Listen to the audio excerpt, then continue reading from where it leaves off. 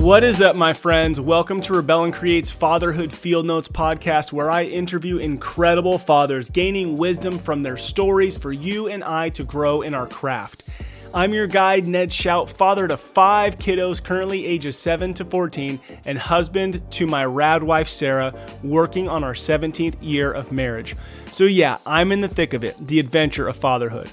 I'm working daily to rebel against the low expectations for fathers and create a world where fatherhood matters. You and I have the greatest opportunity to impact our world through the way we embrace our fatherhood role. I believe the role of the father is to serve, guide, provide, protect, and to have fun in the messiness of it all. Today's guest is Nate Day, and this guy is just an incredible father. I had so much fun talking to him. He is fun, he is engaged, he is challenging the status quo, and he is adventurous with his kiddos, outdoors, hunting, having fun, and he has a badass custom truck that he built for all the adventures with his family. If nothing else, just go to his Instagram, Someday Adventure, and at least check that out. What's up, everybody? Welcome back to Fatherhood Field Notes. I am really excited to be talking to Nate Day. Nate, what's up? Hey, how you guys doing?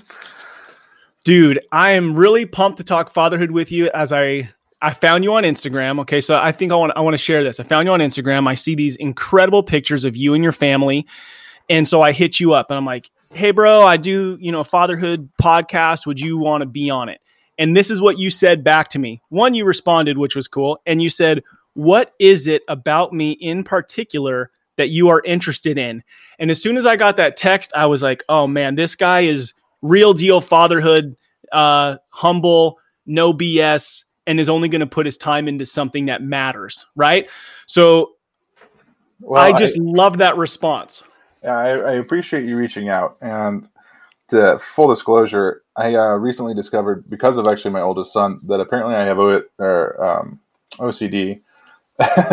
So I'm very blunt. It's not Asperger's. For a period of time, I thought it was some form of Asperger's, but now it's just OCD. And I don't know if it's hereditary, because I've been looking into my dad and why he is the way he is and things like that. But now a lot of people reach out on the internet and you get the weirdest requests or weirdest conversations. And so I, over the years, I've learned to just be direct and be like, hey, so what are you interested about me? And so I just know what it is you in particular kind of are looking for.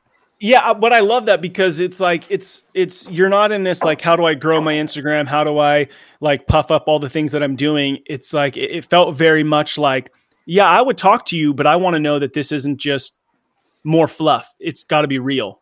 Yeah, I like the sincerity, Yeah. When you talk to somebody online, there's a number of people that just look for tips, tricks, or just, cheats on whatever it is they want to do in life. And then there are people who actually want to make a connection, and they're actually talking to you and, really listening, really paying attention. And they have that kind of, awareness of a real person on the other end of things. I'm not just there as some sort of customer service person servicing them.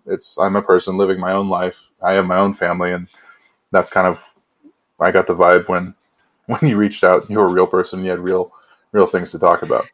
Yeah, man, it's, I started this fatherhood. I got 5 kids. My oldest is 14, so I've been a dad for 14 years. But this journey to really want to inspire other dads the last 3 to 4 years. And when I stumbled upon, your pictures and what you're doing with your boys, I was like, this guy's got some wisdom to share. So I'm excited to dig into that with you.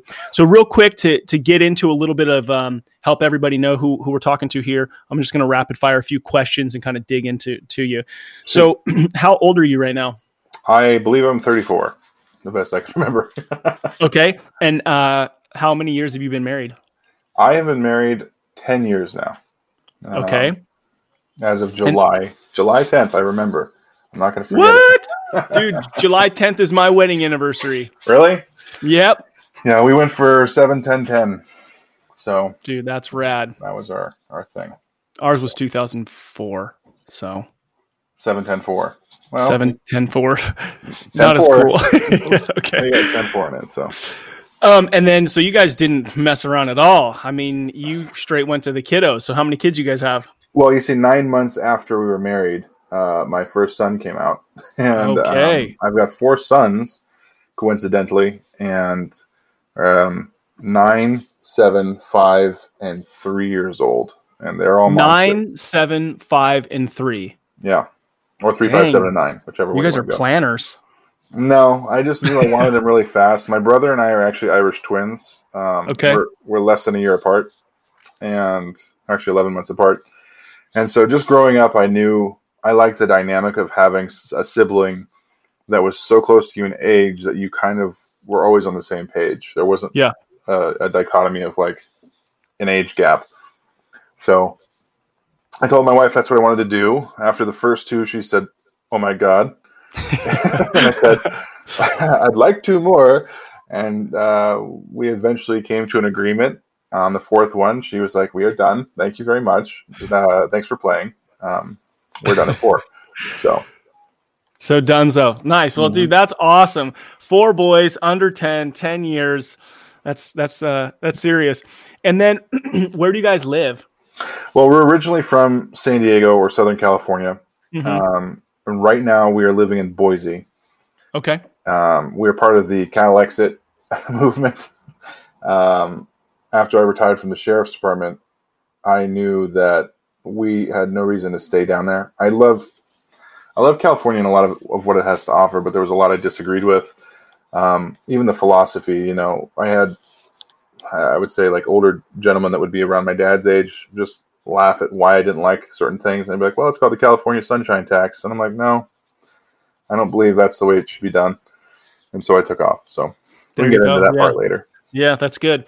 Okay, so what do? You said you retired from the sheriff's department. Is there anything that you do now? Yeah, fortunately, when my wife and I met at UCLA, she knew she always wanted to be a writer. And while I was playing football there, I discovered I loved photography. And so she started working for a publication in Los Angeles, and they needed a photographer. And she said, "Well, my boyfriend at the time, that was me, he's a photographer. He could take these like random pictures for you that you guys need that you don't want to hire a full photographer for." And so that's how I started shooting. And when I got done, I realized I didn't want to work in a cubicle. So I became a cop, and I love problem solving. It's just part of my brain stuff. And I kept going and kept going and kept going with photography, but always as sort of like a hobby. And then Chelsea started a blog in 2009, which is our family blog, Someday I'll Learn. Yeah, Someday I'll Learn. Okay, I want to hear more about that, but go on. And I just took all the pictures whenever she needed them. I mean, she did like the crafting pictures and things like that, but when it came to portraits of her and the boys and stuff and action shots, that's where I really wanted to do it. And so, long story short, with those skills, we created our own company, and it's a media business. And so, I was actually working 2 jobs while I was still working with the sheriff's department. And I told them I was planning on leaving, and they thought I was kidding. And I said, "No, I'm serious. I'm getting kind of tired of this." And they're like, "Okay," because it's an institution, and you can ask probably any cop once you get in there, they assume you'll be there for 30 years. And one day I came in with a bunch of Costco pizzas and said, "All right, guys, my last day." And we all ate them at the table, and they with their jaws on the table were just like, "You're being serious?" And I was like, "Yeah, I'm done." And so I took off, and I fortunately had a business to move into that my wife actually primarily built, and she did a really good job doing it, and I'm now a full-time part of that. That's awesome. How fun to be able to do that together. Perfect. All right, so I'm going to jump into a few questions for you. As you've become a father as quickly as you did, what have been some of the best resources for you? As far as like my fatherhood goals and outlook? Yeah.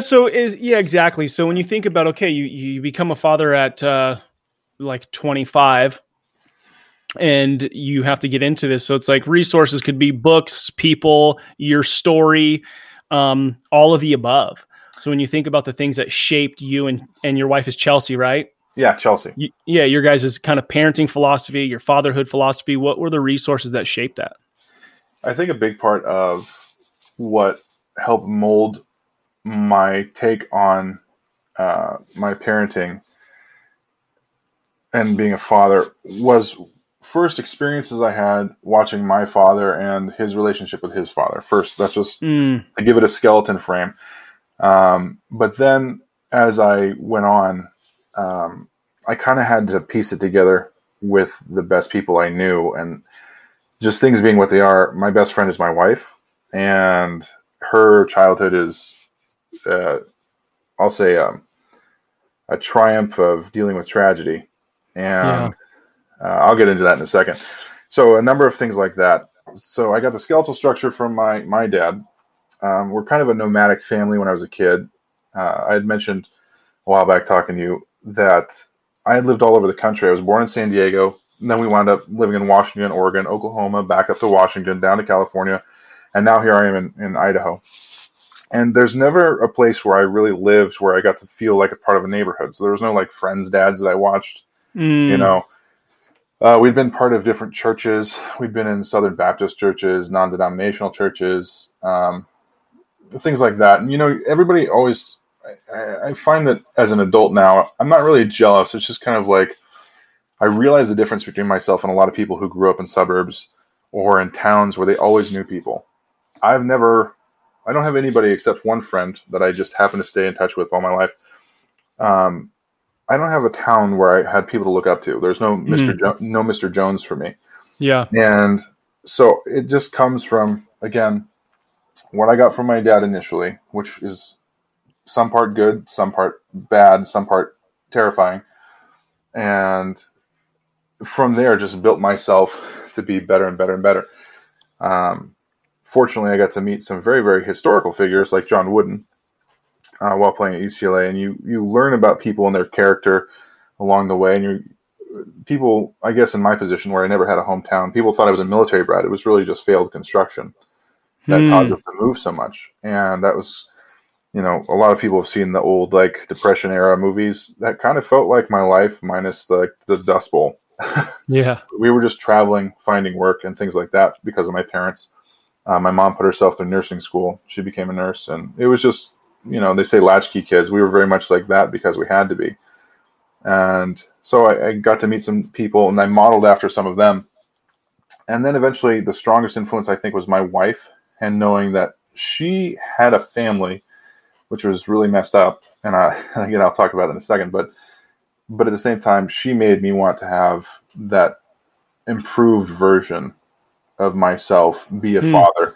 So my dad, so to give you the explanation of my skeletal fatherhood framework, my dad was abandoned by his dad when he was 10 years old, who went off to live with another woman. And his mother was an alcoholic. And he grew up in the early 80s, late 70s, and he got a full ride scholarship to play at San Diego State. Okay. He was a quintessential 80s football player. Now, if you have no idea, he's actually missing teeth down here on the bottom jaw because, I mean, just one of those ripped, bloody-knuckled, pure violence defensive tackle football players. And the reason he was so good at it, at least initially, is because he literally grew up on the streets, and he learned to get what he wanted through affirmation. And his affirmation was success, which was through sports, not so much academics. Again, he went to San Diego State, so he got in, but I wouldn't say he was on the top of academics. And rage was what drove him. And a rage of being abandoned, he would, you know, and I'm learning this now as an adult. It's just coincidence that we're talking about it now. But he was purely fueled by anger of abandonment, and he wanted people to express to him that he was important and validated through success. But he also knew that when he met my mom and he had me, that he wanted to be the dad that he didn't have. The thing with that is he had no idea what that even meant. Yeah. I mean, he had coaches that would smack him if he did bad things and so on and so forth. So you can imagine what it was like for me as a child with a dad who has no idea and operated purely, and I mean purely on rage. And as a little kid, I didn't know he got arrested until 3 years ago. When I was 8 years old, I saw him do what he did. I didn't know he got arrested for it. He threw two grave diggers, I want to say 20 feet, for trying to get to my brother and I, because strangely enough, when we were 5 years old, he decided he didn't want to spank us anymore. He got tired of hitting us. He thought that was a bad thing. Something went through his head. He's like, I don't want to do this. I don't like the way my sons look at me when this happens. So instead, he decided to run us because as an athlete, I mean, how do you punish that's what you do. Yeah. That's what you do. So, I mean, we're 8-year-old kids. My brother's 7, and he had nowhere to run us. We were at the DMV, and the nearest place he could take us was a local cemetery.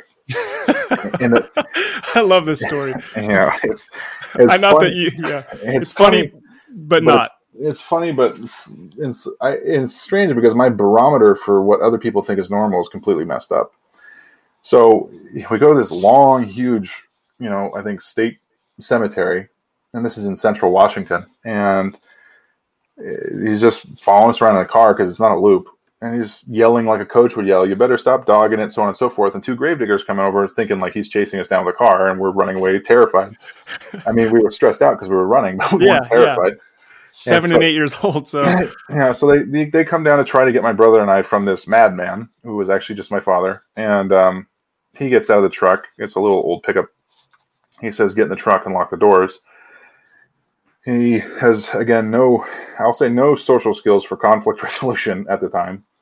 And they try to get around him. Now, again, he's the quintessential 80s football player in the sense that without steroids or anything, he benched 650 pounds. He's 6'5", 350. To say he's a monster physically is not putting it strong enough. So I literally watched him grab 2 men by their heads and throw them further than the length of my truck that I was sitting in. And he turns around, and my brother and I weren't actually shocked by this. And this is all in retrospect, of course. Right. We're just kind of like, yep, shouldn't have not listened to Dad because what Dad says is law. And that's actually kind of a big part of what was his, parenting strategy. And we had no problem with it. It was pure dictatorship. And we were kind of on board because, we didn't know any better and we hadn't hit our teenage years yet. So, later on, I remember the cops coming to my house and talking to him. And I think it was a subsequent later arrest. They put it off for an investigation or something. But these kind of things are the kind of things I grew up with. And I mean, and I don't know if we'll get into it later, but I grew up thinking violence was normal. A lot of people have this mantra, well, violence isn't the answer. And I kind of was like, actually, that is. It was very hard to separate that. And things that would make a lot of people like shake and cry and whatever, I would just be like, well, I mean, it follows logic. Don't do this. That's just what happened to you. Yeah. So when did that shift for you? The idea that violence isn't the way to solve let's just say every problem. Because maybe it is necessary at times. There's very, very small situations in which I would say, yeah, go for it. But it's very, there's a lot of things you have to do before you get to that point. After meeting my wife, I was in college. Actually, it was the first day the students moved into the dorms of college. I met her, and funny story, I invited her over to play Halo, and she said, sure. And I walked into I was in the hallway from my dorm. She says, I'll be right back. And I walked in, I told my roommate, who was a teammate, and I said, hey, oh my God, there's this totally hot girl outside. She's going to come back in a minute and play Halo, clean the room.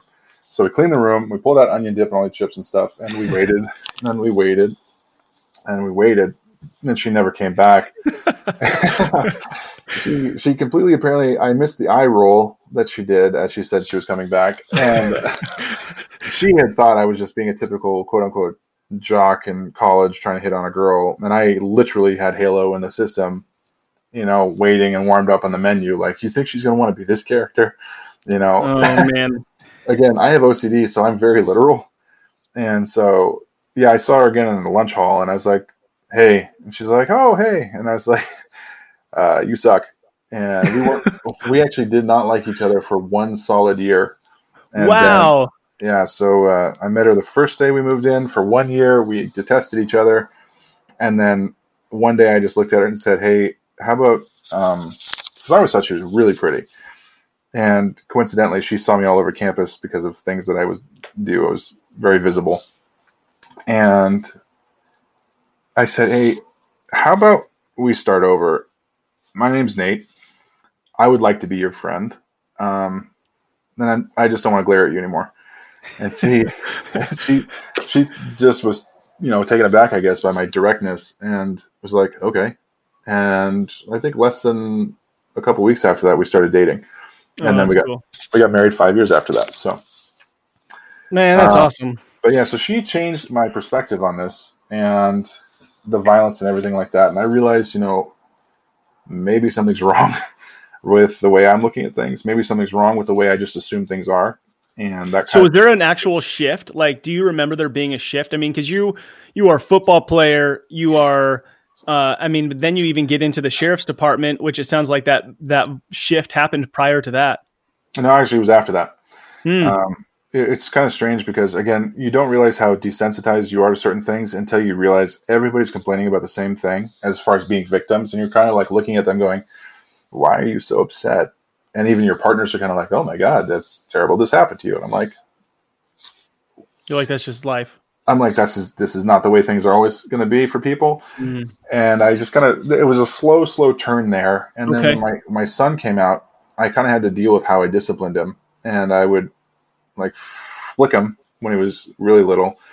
And then if he did something that was like catastrophically dangerous, like playing with fire or a knife or something weird, he'd get a spanking. And this little look on his face kind of just made me realize there's something wrong with this. I don't like the way I feel. I don't like the way this makes me feel. I definitely don't obviously like the way he feels, but something. And so I just started evaluating things differently then.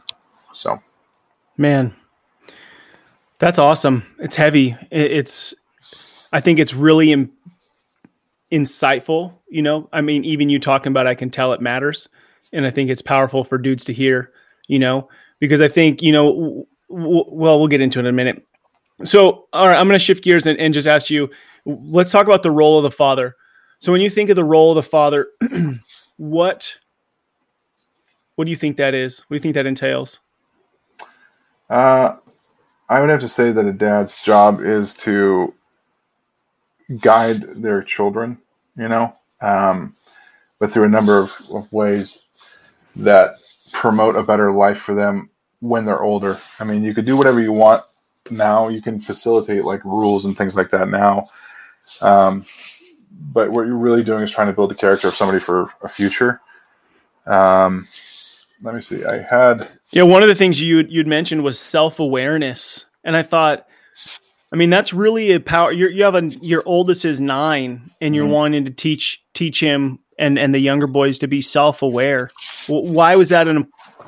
Clearly I'm already kind of know why it's important to you, getting to know you the last few minutes, but self-awareness, why is that something you put in there? Well, I think, and I'm glad you brought that up because it took me a second. I had the notes here and I wanted to make sure I mentioned them. But the 3 things that I think are important are expressing to your kids what the pain points in life are going to be. Self-awareness is extremely important. And then finally, teach them to have their own drive and desire and things like that. But self-awareness, I think, is important because you can't really get into fixing yourself as a person, adjusting yourself around other people without being first honest with yourself of who you are. And that doesn't mean to degrade your own confidence or and be like, well, I'm really not that great. In some cases, you're going to have to do that. And this is something I struggled with personally as somebody who, not realizing until about a year and a half ago that I had OCD, was I would have an effect on people because the word that was used was domineering. And it was the unfortunate fact of me is that I'm 6'4" and 330 pounds, former football player. I'm rather muscular. I know people can't see the pictures of me right now, but I have very broad shoulders. I'm a very large person. And as somebody with OCD, and I don't know how familiar you are with these types of, things, I have a tendency to converse with people when I feel like my brain is assessing it as a discussion to improve a situation, to be very factual and very literal. I can be sarcastic as long as I'm aware that nothing is serious is occurring. And it's almost like a brain calculation. Mm. But when I'm talking to somebody and I think we're solving a problem, I'm so direct, so blunt that they think I've noticed, and this is something I had when I was in the sheriff's department, a couple of my partners were like, you take control of the scene. And I was like, yeah. I'm like, but you pretty much always take control of a scene and you're basically telling people what to do. And a couple of them said, it feels like you're talking down to me. And I realized, at first I was like, no, I actually like you and respect you. I don't understand why you feel like that. And my own perception of myself was that I did like these people. I enjoyed my partners. They were good people, and they were smart and capable. But for some reason, when I conversed with them, again, not knowing what I was dealing with personally, as far as a condition, I would say it's so matter of fact and so directly that they thought I was basically belittling them. Yeah. If that makes sense. So no, totally. Did you find that you had that same experience with your wife? Yes, initially. But the cool thing is about her. She wrapped that up quick, huh? Well, yes and no. The thing is when she realized after the first year of hating me. Okay, while not dating. Okay, not dating yet. While not dating. You can't really get to know anybody. But when I walked up to her and said, hey, I would like to be friends. I'd like to stop glaring at each other. Something like switched in her head. She realized there was something extremely sincere about what I was saying.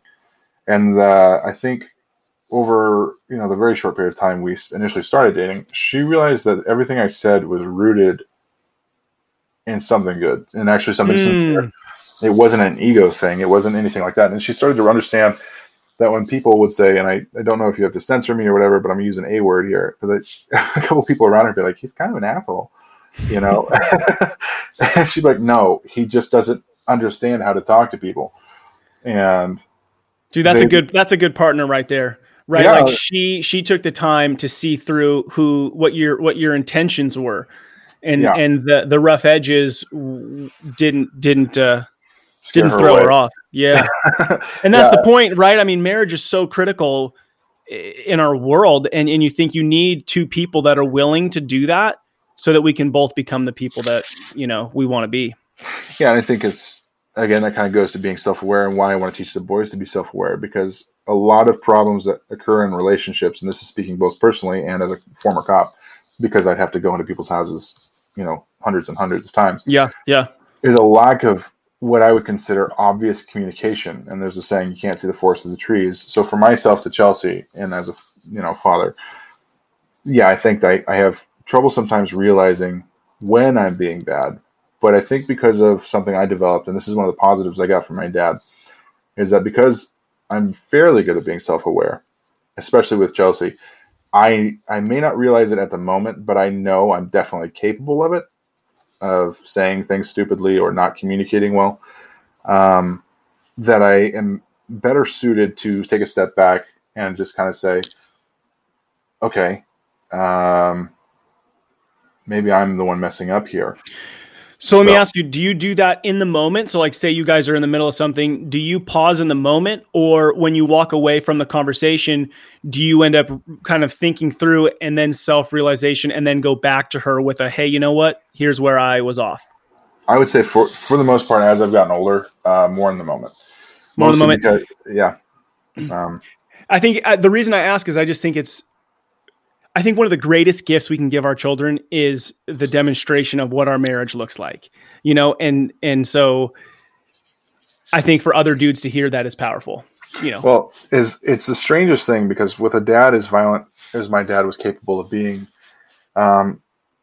he possessed a fair, I'm not going to say the best amount, and I'll be honest, not as good as mine, a fair amount of self-awareness.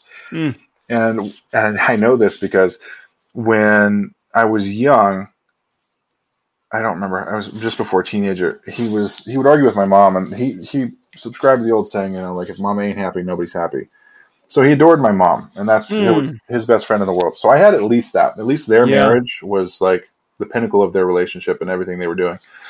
But he would say, like, it's probably best when you're dealing with somebody that you care about, like your wife or, kids or whatever, to initially assume or look for how you were wrong first, instead of, it's almost like the old speck in one eye, plank in another proverb. But, it's just, somehow he gave me that. He says, just try to look at how you're wrong first. You have to assume go into the argument or debate or whatever it is you're dealing with. I love that. I love that.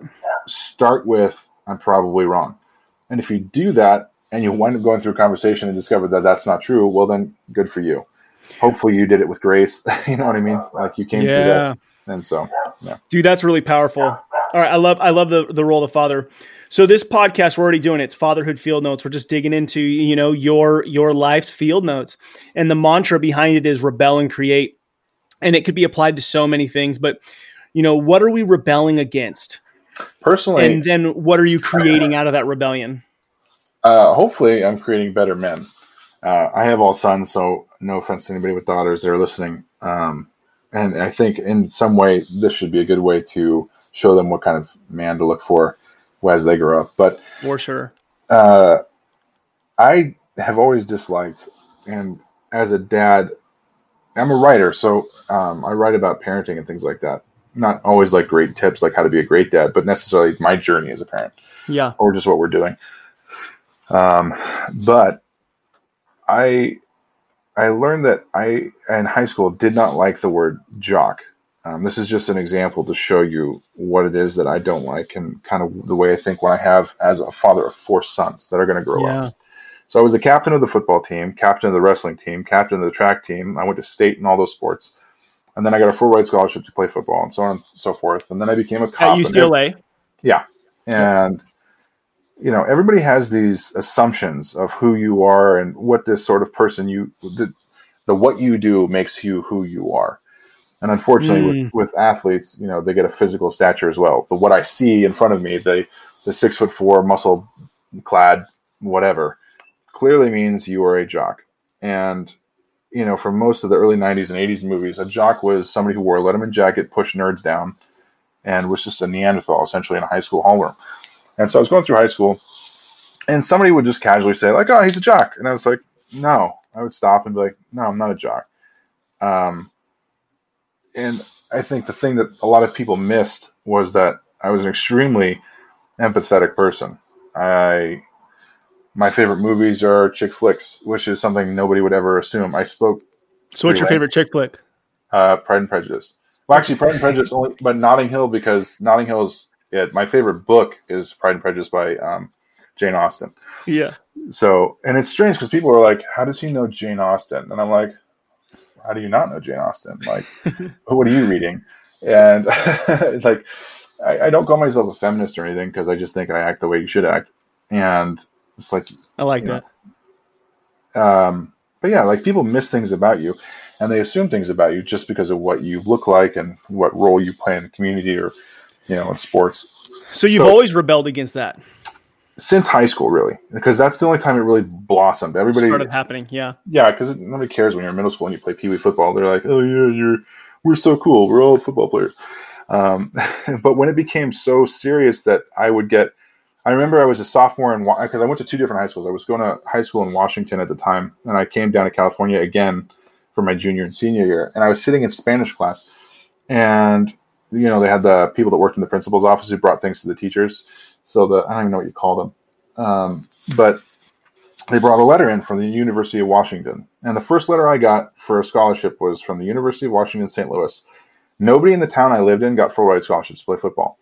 When I was 4 years old, my dad sat me down and said, you're going to play football or you're going to go to any college you want and you're going to do it playing football. And he was very serious and he knew exactly how to do it. And I said, okay. And I completely bought in, and it was true. That's how I got into every Ivy League school. I have a funny story about getting rejected by Columbia while at the same time getting a phone call from the coach saying, come play for Columbia. It was kind of funny. But, so I'm sitting in this class, and they bring the letter in. And this is when things got so serious, and people looked at me in a town where nobody got a full ride scholarship, and they just dreamed about it. They watched, Saturday Night Lights and things like that It's a fantasy for them. And so they looked at me differently, and they realized, this guy's, legit.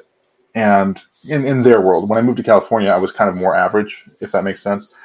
But that's when it started, and it changed, and people were just saying things and doing things differently. And I was in the drama club, the symphony, the band, the orchestra.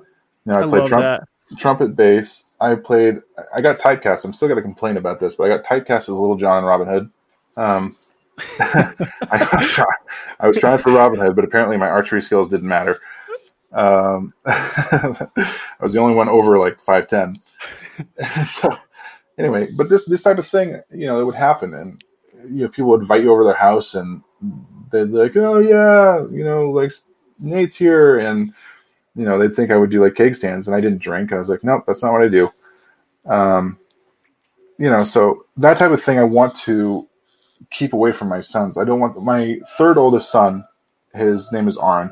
He almost died of RSV when he was about a month old. I don't know if you know what RSV is. It's a respiratory virus. Yeah. It basically shuts down only babies' lungs. Once you hit about like toddler age, a little bit older than that, you're more developed and your body can fight it off. But he basically closed up. It's all the worst symptoms you can get from coronavirus, basically, for a baby. And this is about 5 years ago. And we're in the PICU for a week. They're suctioning his lungs. They're doing all these things. And I look at my son's face, and I decide I'm not going to cut his hair, just like Samson. And you could probably get a picture of it later if you look at my Instagram or whatever. But I have this one son with hair that goes, if it's wet, all the way down to his butt. He is literally a behemoth of a child. He is just yoked. And for a 5-year-old, he's bigger than his 7-year-old brother. And just long hair. And these people say, like, oh, what a pretty girl. And I'm like, this is an ugly little girl. This is a little boy. Like, thank you for the like unthought out compliment. But this would be a hideous girl. This is a boy. And my fourth son, coincidentally, also got RSV. So we never cut his hair. And okay, yeah, I noticed that the two boys had long hair. Yeah, and in the picture you had. So I have people, and it's funny, I moved to Idaho, and this is the first time I get this kind of response. Some guy's like, oh, you should cut his hair. He looks like a little girl. And I was like, I really don't care what you think, dude. And it was in a restaurant. And it's just like... And then you stood up. Well, no, I sat there and said, you can leave now. He got the message. And but no, like there's these things where there's these stigmas that all these... Because I'm going to live in a house with so much testosterone. I hope I have a house standing when I'm done. But... I don't want them to feel like they have to play to everybody else's rules, everybody else's assumptions, everybody else's archetypes of what a man is. A man can cry, a man, and I'm not saying like, oh, you need to be sensitive, but you should be able to have your own feelings without worrying about what everybody else feels about. Yes. And these are the types of things that I want them to have. I think character matters a lot, despite what people think is popular or good. That was something, fortunately, I dealt with rather well. Having OCD, I just kind of didn't care what other people thought. I just did what I thought was factual, correct. But knowing how to, and this is part of, I didn't really get into the 3 points of what it is I want to bring to fatherhood, but self-awareness having that is a really good first step to forgiving somebody, if that makes sense. And it's hard to do that when you feel like you're always the victor, always the one who's correct, you're always striving to win an argument. Because if you approach every relationship you have like it's going to be an argument, when you do have an argument or debate, like it's something you're supposed to win and not being self-aware, then you're not going to really get the most out of life. You're just going to get what it is you think you're wanting, which could be tainted by marring somebody else emotionally. Hopefully it's only emotionally. And so these types of things I want them to have, not to feel like they have to be macho. Like, who cares about what macho is? I don't care, dude. I have so many stories I could tell you. I mean, there are veterans I know that have similar stories that come back. My friend I found out has like a silver star, a bronze star. He came back. He's the first person, one of my old teammates, first person I ever noticed to be different when coming back from Iraq and Afghanistan. And because I knew him before the war. Yeah. All my, law enforcement friends, I didn't notice the difference. But, these people, there's so many things that I've done in life. I don't have to prove myself to anybody. And I want my sons to know they don't have to prove themselves to anybody. You don't have to be that way. And I think that's a big part of what I'm rebelling against, and I don't want them to have. And so as far as I want to create confident, self-aware, empathetic men or children or young men. And I would hope that they would find a partner in life that valued those things in them.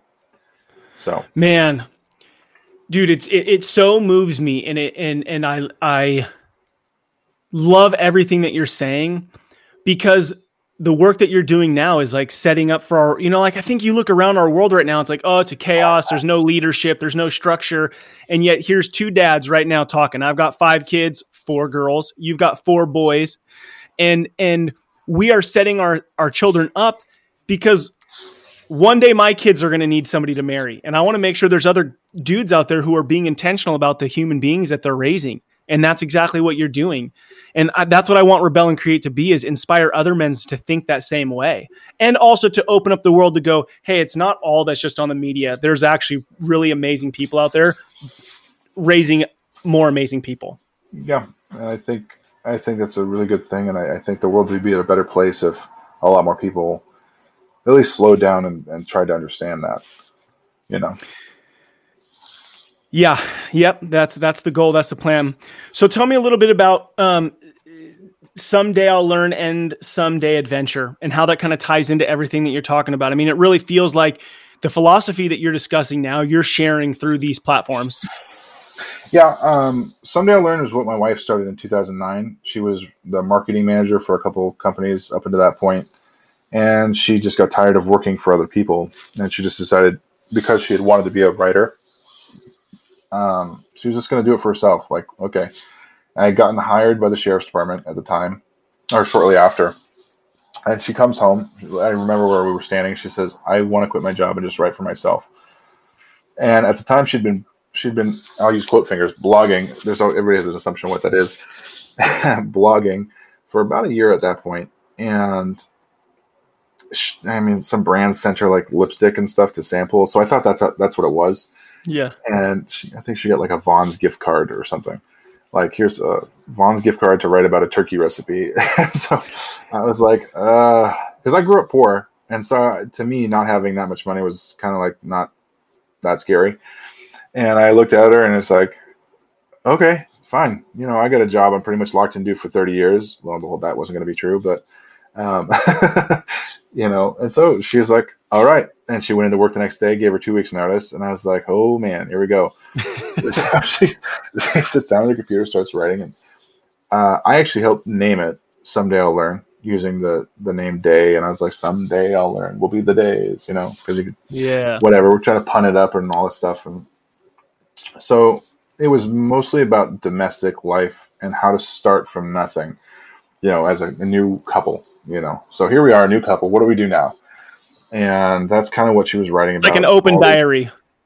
Yeah, kind of like an open diary and a little bit of a how-to. Like, all right, this is how I screwed it up. The first picture I did for her for the cover was her I photoshopped a nuclear bomb into a frying pan, like a little mushroom cloud. It was just kind of like this is our, life falling together.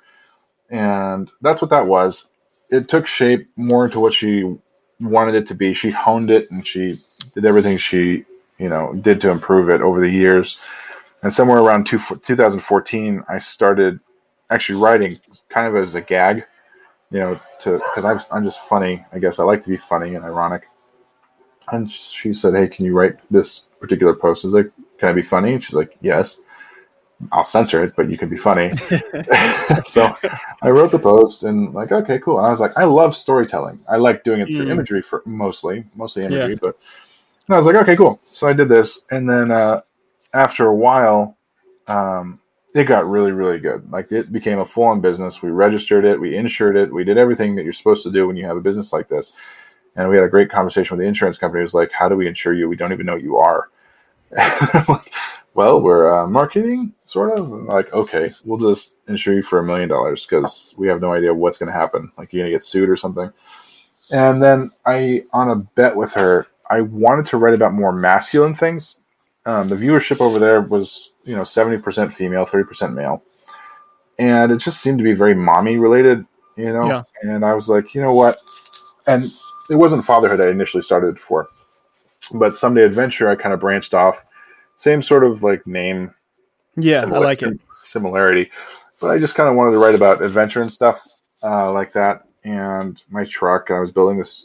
Okay, so tell us about the truck. So any dude who's listening, like I think that's how I found you. Like, I'm scrolling through Instagram hashtags of fatherhood and I see this rig and I go, this guy's badass adventurer and there's kids in this picture.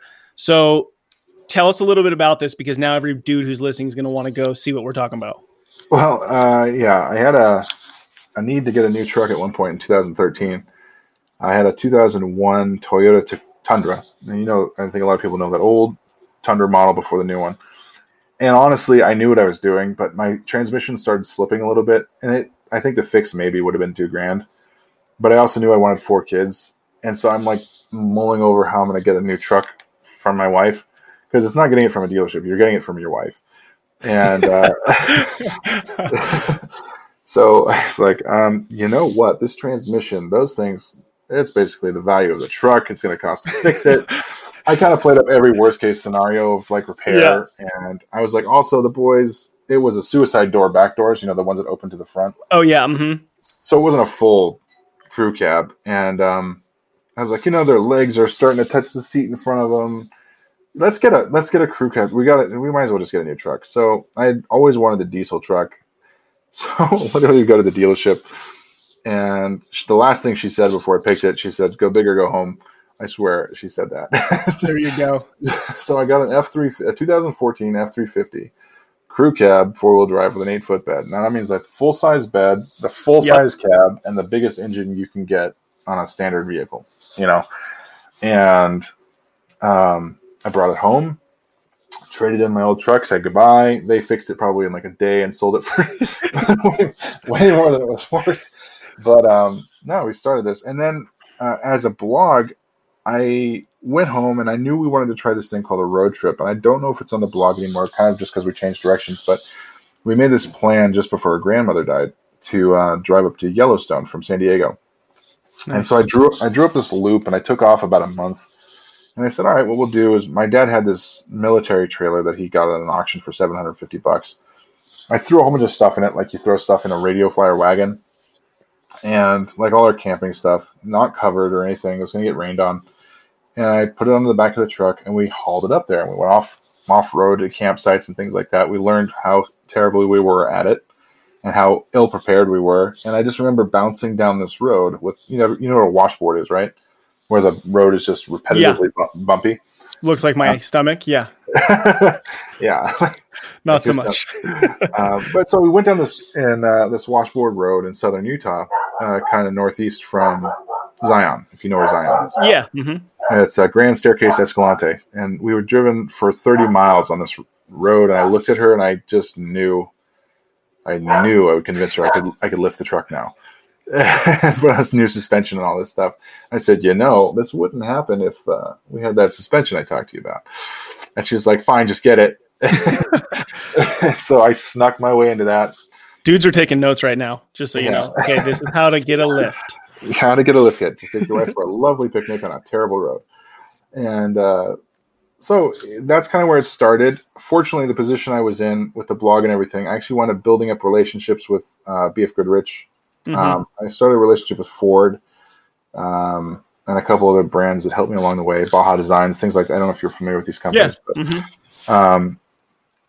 And through the process of knowing them and kind of like planning things out, I wound up building the truck to what it is now. And I think when I bought it, if I had to guess, it was probably sitting on the ground, full tank and everything, about 9,000 pounds, maybe 9,000 pounds, 85, somewhere around. Now I just accidentally found out that it was 12,000 pounds sitting there.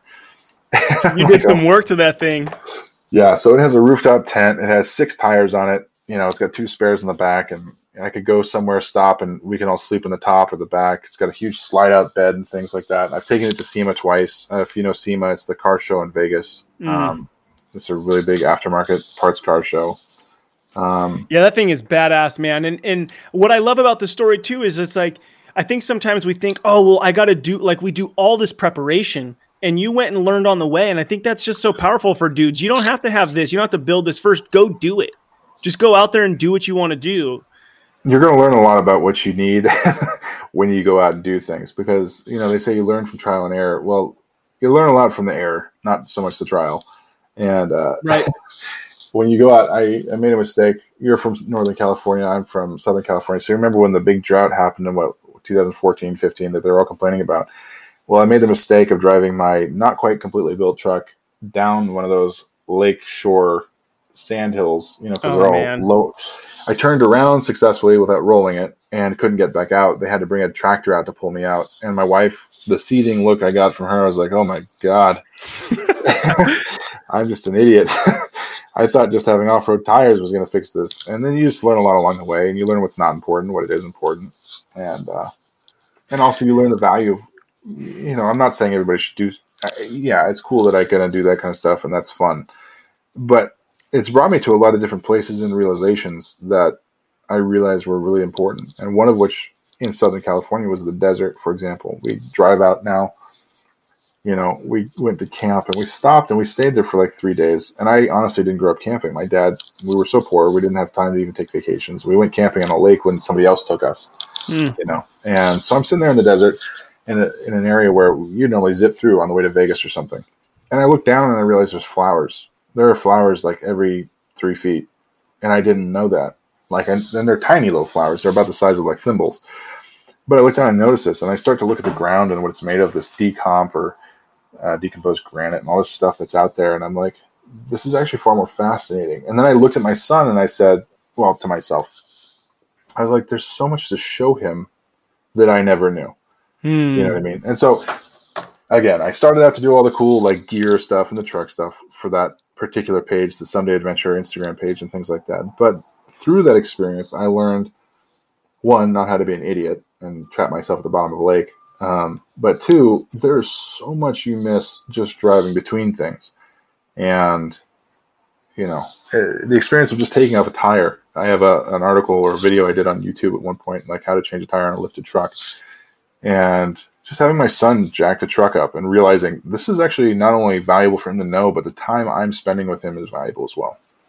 I think people miss that. I think that it's the in-between stuff that really shapes those relationships. So I 100% believe that. And then just going back to the desert thing, we grew up in Southern California and our grandparents had property in Barstow, so we'd go out there all the time. Yeah.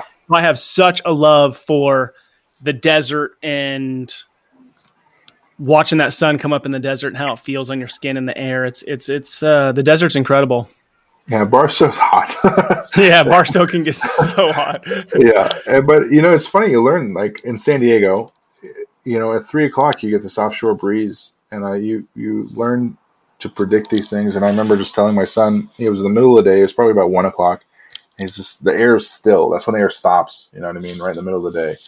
And then this offshore breeze comes at 3:00, and I tell him like it's not going to be hot for very long. There's going to be a breeze here almost at 3:00. And he kind of looks at me like, how does Dad know this? Like, why? And it's when the sun shifts over the other side and pushes the air back. And that's actually now what I'm talking to him about. If I think you've seen my recent pictures, I took him hunting now up here in Idaho and understanding and teaching him about being upwind, downwind, and paying attention to things like that. The most frustrating thing was teaching him to be quiet. Like, please don't step on all the sticks. Yeah. But, and it just reminded me of when I was in San Diego in the deserts out there, in the high mountains, and being like, yeah, the wind's going to come at 3:00. And him just looking at me like, how does my dad know this? Like, does he make the wind do this? Like, does he call somebody and order wind? Like, what's going on? And now we're up here in the mountains in the Northwest, and I'm just like enjoying every minute of every element out there with him out in the outdoors, and just being like, yeah, man, this is what this is all about. This is what this is from. This is why this is growing this way. The moss is on the north side of the trees. Why do you think that is? And he's like, well, it's cooler. I'm like, just astounded at how much he pays attention to as a kid. The influence that fathers have is incredible. Man, I could talk to you about fatherhood all day, and I just have so enjoyed the conversation. So I'm going to ask you my last question, but before I do, is there any last thoughts you want to share as it relates to fatherhood or parenting before we jump on? You shared so many good nuggets already. I would say the hardest thing for people, and again, I'm only doing this for people that are in my shoes or maybe see the world the way I did, because I know not everybody grew up the same way. And there are dads out there who are young and new, or maybe even a little bit along the way, and they know they want to change what they're doing, but they feel alienated because they're not the same guy that lived in the cul-de-sac. They're not the guy that grew up with a dad, or a dad who had a dad. I kind of call myself a first-gen full dadder because I have a dad, but my dad didn't. And I would say the most important thing to do is take a deep breath, whether it's a good thing or a bad thing. Mostly, I think we want to fix the bad things we're doing, but take a deep breath, look at your kids and realize what it is they are and what it is you want for them, and ask yourself if what you're doing at that moment helps you get there. You know what I mean? And I think slowing down is probably the biggest thing you could do if you're somebody who comes from, I'll just call it a rougher background like I do. Yeah, man, That is good. That is so good. All right, man, here's my last question for you. Shoot. 30 years from now, you're standing on a street or a dirt road looking into each of your son's houses, and you're seeing them with their own spouse, their own kids. What is it that you see? What's the legacy that you built when you see them interacting with the people around them that you know that your day in and day out words and actions set them up for? I would say what I would hope to see 30 years from now is if all my sons just happen to be married, and they may or may not have kids, but, well, no, they'll have kids. They better have kids. My wife will be mad. But I hope not to see them necessarily, but their spouse and their children. And I hope to see that the look on their face is one of comfort. And, I would want to look at them almost looking over my son's shoulder, any one of the four, and see that what they built is what I wanted for them, if that makes sense. If that the people that they're with know they're protected, safe, and loved. Oh, dude, who says that? Who thinks that way? What 34-year-old's going, you asked me about my four sons, and I'm insightful enough to go, I want to see the look on their spouse's face to know that the man that I've spent so many years building into is creating this environment for this other human being who isn't even in the picture yet. Dude, that's legacy. That's life-changing. That's thinking, beyond your own life, right? That's thinking future generations, because that kind of talk, that kind of insight is going to be like, once you and I are gone, right? Yep. Once you and I are gone, that is still in those future days, future shouts. Yeah. Dude, Nate, I've so enjoyed our conversation. I love how authentic you are, and how, when I see, there's so many people on Instagram and doing this stuff that what you're putting out there is true to your heart. I love that, in looking at a 6'4" buff football player, that that you are rebelling against that idea of what that means, and that you can be a sensitive, insightful, but still be a strong man, both physically and mentally. And dude, keep loving your sons and your wife the way you are, and inspiring the world around you, man. I so appreciated this conversation. I appreciate it as well. And I'm actually glad I got a chance to talk to you and go over this kind of stuff. So it's always good to have good dads to talk to. Yeah, man. Well, thank you so much. And I look forward to continuing to watch the incredible things and adventures you have with your family. Thank you.